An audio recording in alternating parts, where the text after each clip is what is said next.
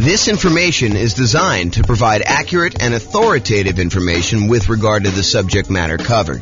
It is offered with the understanding that the presenters are not engaged in rendering legal, accounting, or other professional services.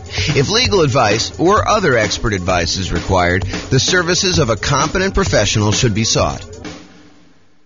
Welcome to the Garland Real Estate Investing and Real Estate Financial Planning podcast. Learn all about investing in real estate in Garland, Texas, with a combination of real estate financial planning and modeling with numbers specific to Garland. Plus, syndicated, more generalized recordings of live and pre-recorded real estate investing classes. Not all of them specific to Garland. Be sure to stay tuned after the podcast for a message from our sponsors. Well, good morning and welcome, everyone. I am your host, James Orr, and today we have a very short class, but it is an important class. It's the class about what is private mortgage insurance and how to avoid it.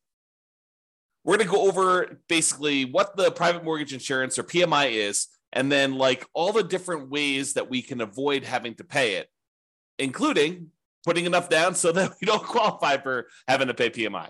So let's jump right into it. So what is private mortgage insurance or PMI?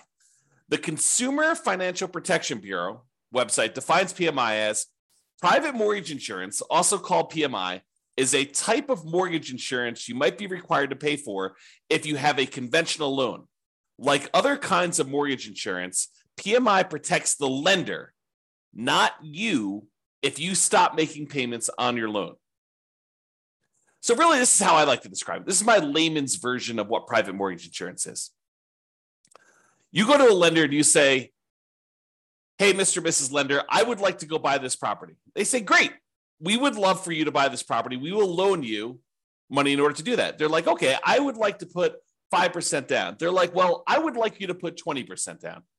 And you're like, no, I really would like to put less than 20% down. I'd like to put 5% down.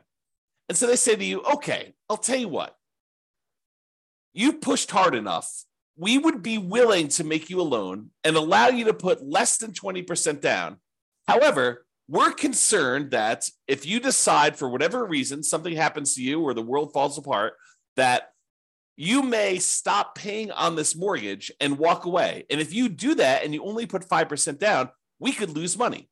We might have to take the property back. We might have to pay some expenses to get the property back. We may have to wait for several months while we're waiting to actually be able to foreclose and get the property back. We may need to do some repairs on the property when we get it back. We may need to hire a real estate agent in order to sell the property and pay them a commission.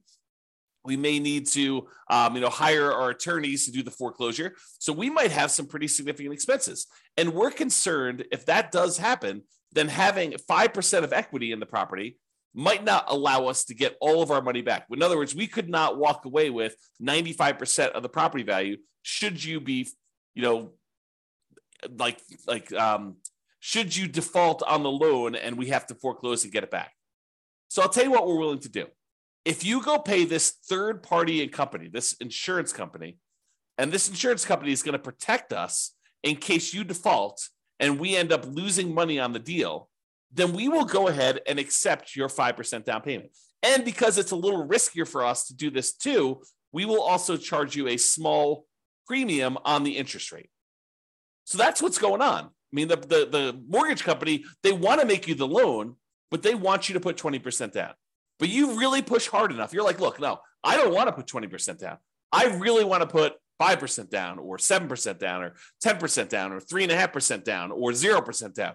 I really want to do one of these other loans like USDA or VA or FHA or even conventional with 5% down. And yes, some of those I realize don't have mortgage insurance, like the VA. They have a funding fee instead. I understand that. But the idea is that they would prefer you to put 20% down. And you're telling them, I would prefer to do another loan where I put less down. And they say, well, okay, we'd be willing to do that. It's going to be riskier for us. So we're going to charge you a higher mortgage interest rate. And we need you. We require you to go pay this third party private mortgage insurance company that will protect us in case you default. It shifts some of the risk of you defaulting from the lender to the insurance company. So they're sharing in the risk now. The insurance company is collecting these premiums, and they've calculated it such that they're profitable. They're collecting more money from all the people paying private mortgage insurance than what they're having to pay out to lenders. And during really good times, when the market's going up 5, 6, 7, 10, 15% per year, they're probably doing really, really well. But they don't know that the market is going up when they do the initial private mortgage insurance. It could go up for 6 months and then it could go down a lot. And then they'd be on the hook for a lot of these things. So they have to look at the aggregate of all the different people, all the different markets over time and say, okay, now we think we're going to be profitable by collecting this premium from you and being able to pay out in case you default and they have to pay to the lender to protect the lender. Okay. Now, for FHA loans, PMI is called mortgage insurance premium. Same thing, right? Same idea. It's still protecting the lender. They have upfront version, and then they have both, and in addition to that, they have an annual version. So the upfront one is called, as you might have guessed, upfront mortgage insurance premium. That's the one you pay when you get your loan. There's a fee you pay when you get the loan upfront. Plus, there's an annual, usually paid monthly, mortgage insurance premium, MIP, on FHA loans. For conventional financing, it's just called PMI, private mortgage insurance. Okay. Now, how do you avoid it? The really simple way is put down 20%. I'm going to go over some other things we can use to avoid it. But remember how we discussed this, right? The lender says, look, I would love to make you a loan, but I would require 20% down. And you're like, no, I would rather not put 20% down. And they're like, okay, you pushed hard enough. I would be willing to give you this loan for less than 20% down, but you will have to get this private mortgage insurance. Well, one way to not have to pay PMI is put 20% down. Okay. Now, there's some other ways to do it too. But I do want to comment on this 20% down idea. There is a belief out there, and it's a belief I'm working hard to help people understand the nuances to it, because it's not always 100% true.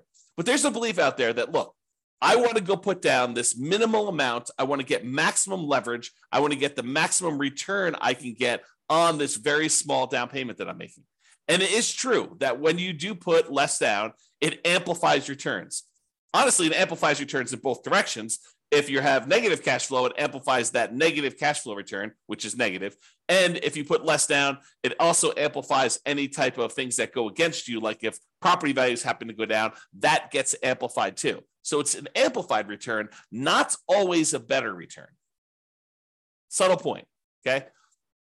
Now, so a lot of investors want to put minimal amount down in order to be able to make these investments. And I think the other reason why is they think to themselves, look, I'm going to put this small amount down and I'm going to be able to buy more properties, have a bigger asset base, get to my financial independence goal faster by having more properties acquired quicker. And what's interesting is that is not always true. And I've done math on this in 300 US cities.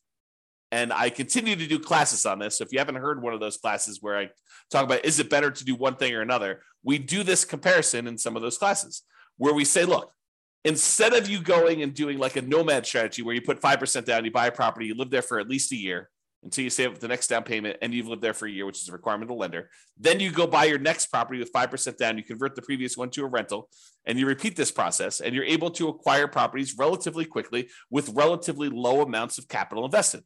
Because you're putting 5% down every time you do this. When we compare that strategy to taking the extra time to save up for a full 20% down or 25% down, or heaven forbid, save up 100% and buy a property with no mortgage, completely unleveraged, sometimes it is faster for you to have saved up for 20% down than it was for you to save up for the 5% down. Maybe not faster to buy your first property, but faster to get to financial independence. And it blows people's minds every time I show them the math because it's counterintuitive a lot of times, right? You think to yourself, hey, I'm going really slow in the beginning because I'm taking this extra time in order to buy my first property. But by the time you buy your first property, that property may help you save up for the second one.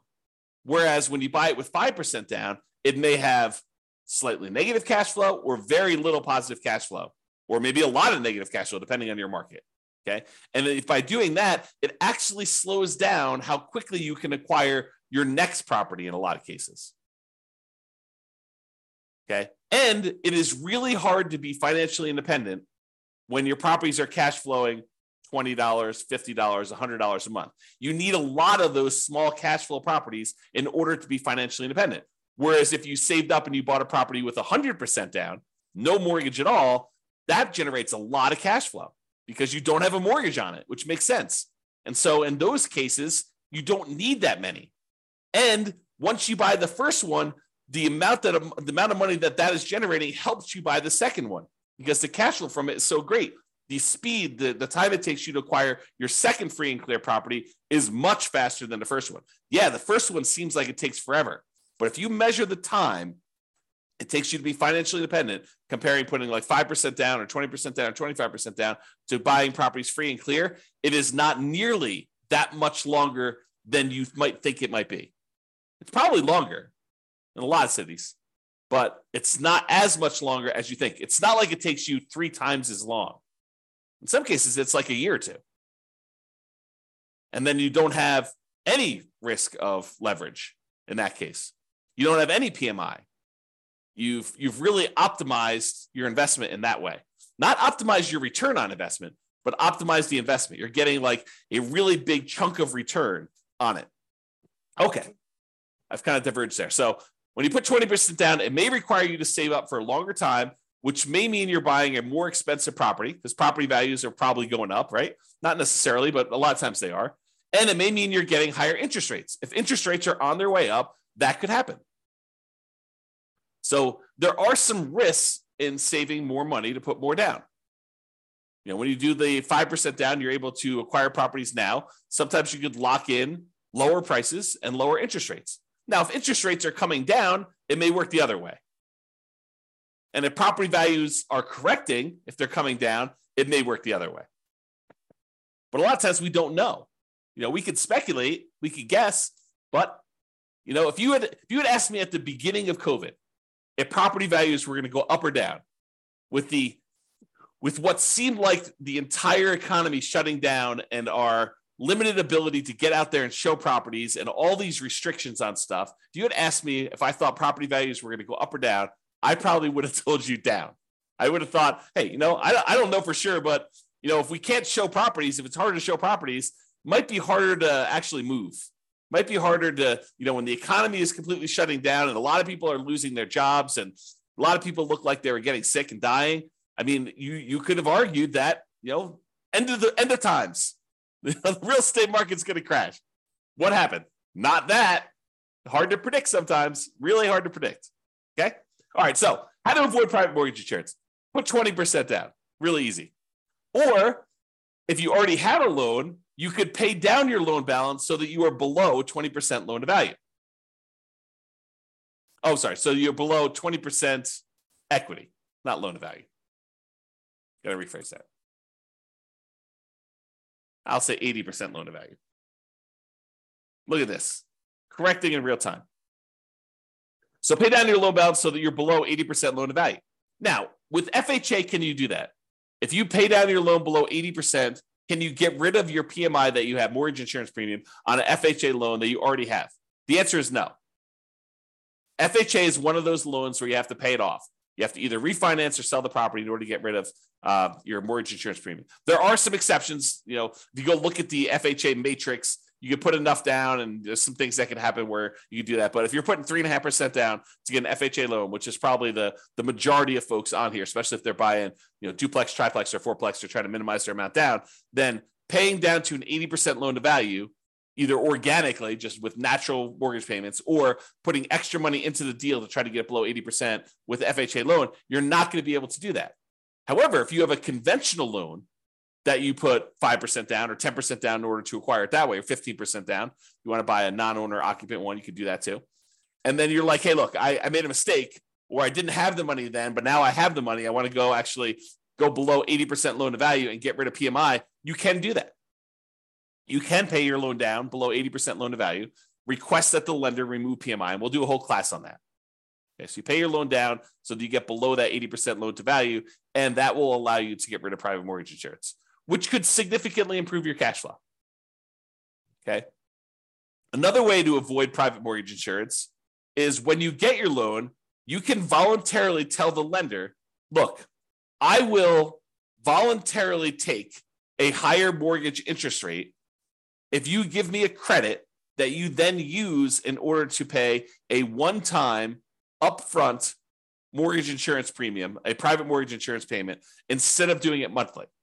So you say, look, I don't want to do monthly PMI because it's really going to hurt my cash flow. One thing you could do, you could bring money yourself to the table and pay a one-time upfront private mortgage insurance payment and not have a monthly PMI payment. That would improve your cash flow.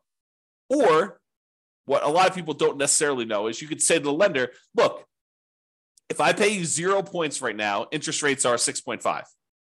However, if I pay you $5,000, I can get 6.25.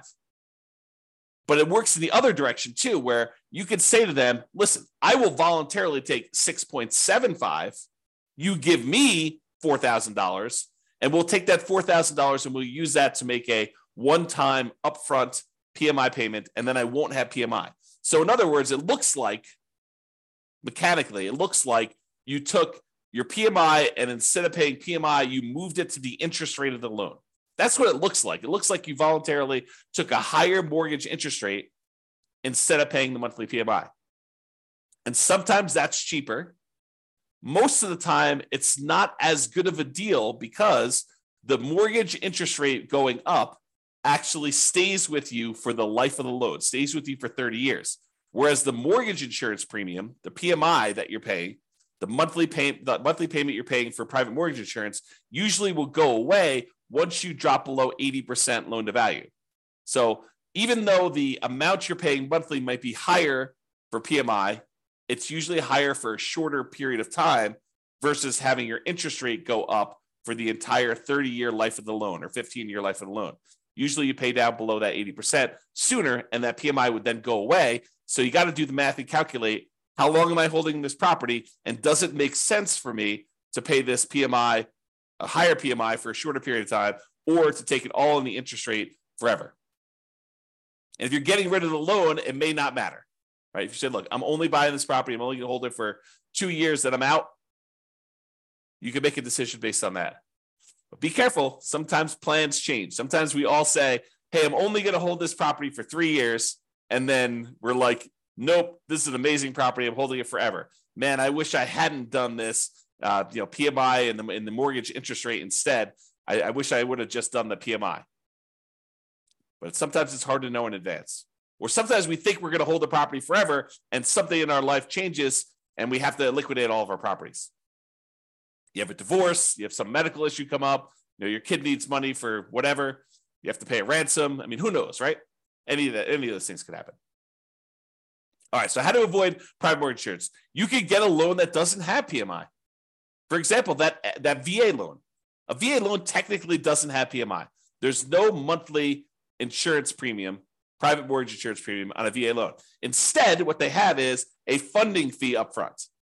It's sort of like that lump sum upfront private mortgage insurance payment, except they don't call it that. They call it a VA funding fee because the VA guarantees the loan. What they do instead is they collect this big funding fee, and then if people default, they use all the funding fees they've collected in order to protect the lender. That's what they do. This is how the math works. Okay?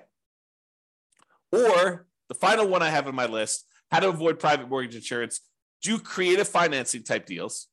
Owner financing, subject to, lease options, installment land contracts, like all those, that whole family of the creative financing deals, do those where they do not have PMI.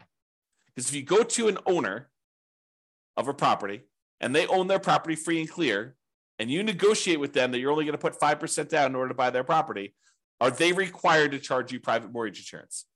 No, it's negotiated. And I think a lot of them wouldn't even know to charge you private mortgage insurance. So you can negotiate a deal where you put less than 20% down with a seller who's doing seller financing, owner financing, or wrap financing, and they're not going to necessarily charge you PMI. They may, it's negotiated, but in most cases, the overwhelming majority of cases, they're not going to do that. Okay? So that's how you avoid PMI. So in conclusion, lenders prefer you put 20% down. I think we've established that, right? If you insist on putting less than 20% down, they may opt to make you the loan, but they may require you to purchase third-party insurance to protect them in case you default. They want to protect themselves. They're in the business of protecting themselves. This third-party insurance is called private mortgage insurance, PMI. You could choose to avoid it by putting more down or choosing an alternative type of financing that does not have it. It's really what it comes down to. So that's all I got for you. I hope you've enjoyed this special class on what is PMI and how do we avoid it. This has been James Orr. Have a great day, everybody. Bye-bye for now. With home prices up, mortgage interest rates up, and rents up, but not quite enough to counteract the higher prices and interest rates, cash flow on rental properties in Garland is harder than ever. Book a call with the Real Estate Financial Planner to apply our proprietary 88 strategies to improve cash flow on your rentals. See the show notes for a link to schedule your call and improve your cash flow today. If you're a real estate agent, lender, or professional in Garland that wants to help our real estate investor listeners, consider reaching out to learn about collaboration opportunities with this podcast. We'd love to add more value to our listeners by having you assist our investors buy, sell, and finance their real estate investments. See the show notes to schedule a call to discuss collaboration opportunities.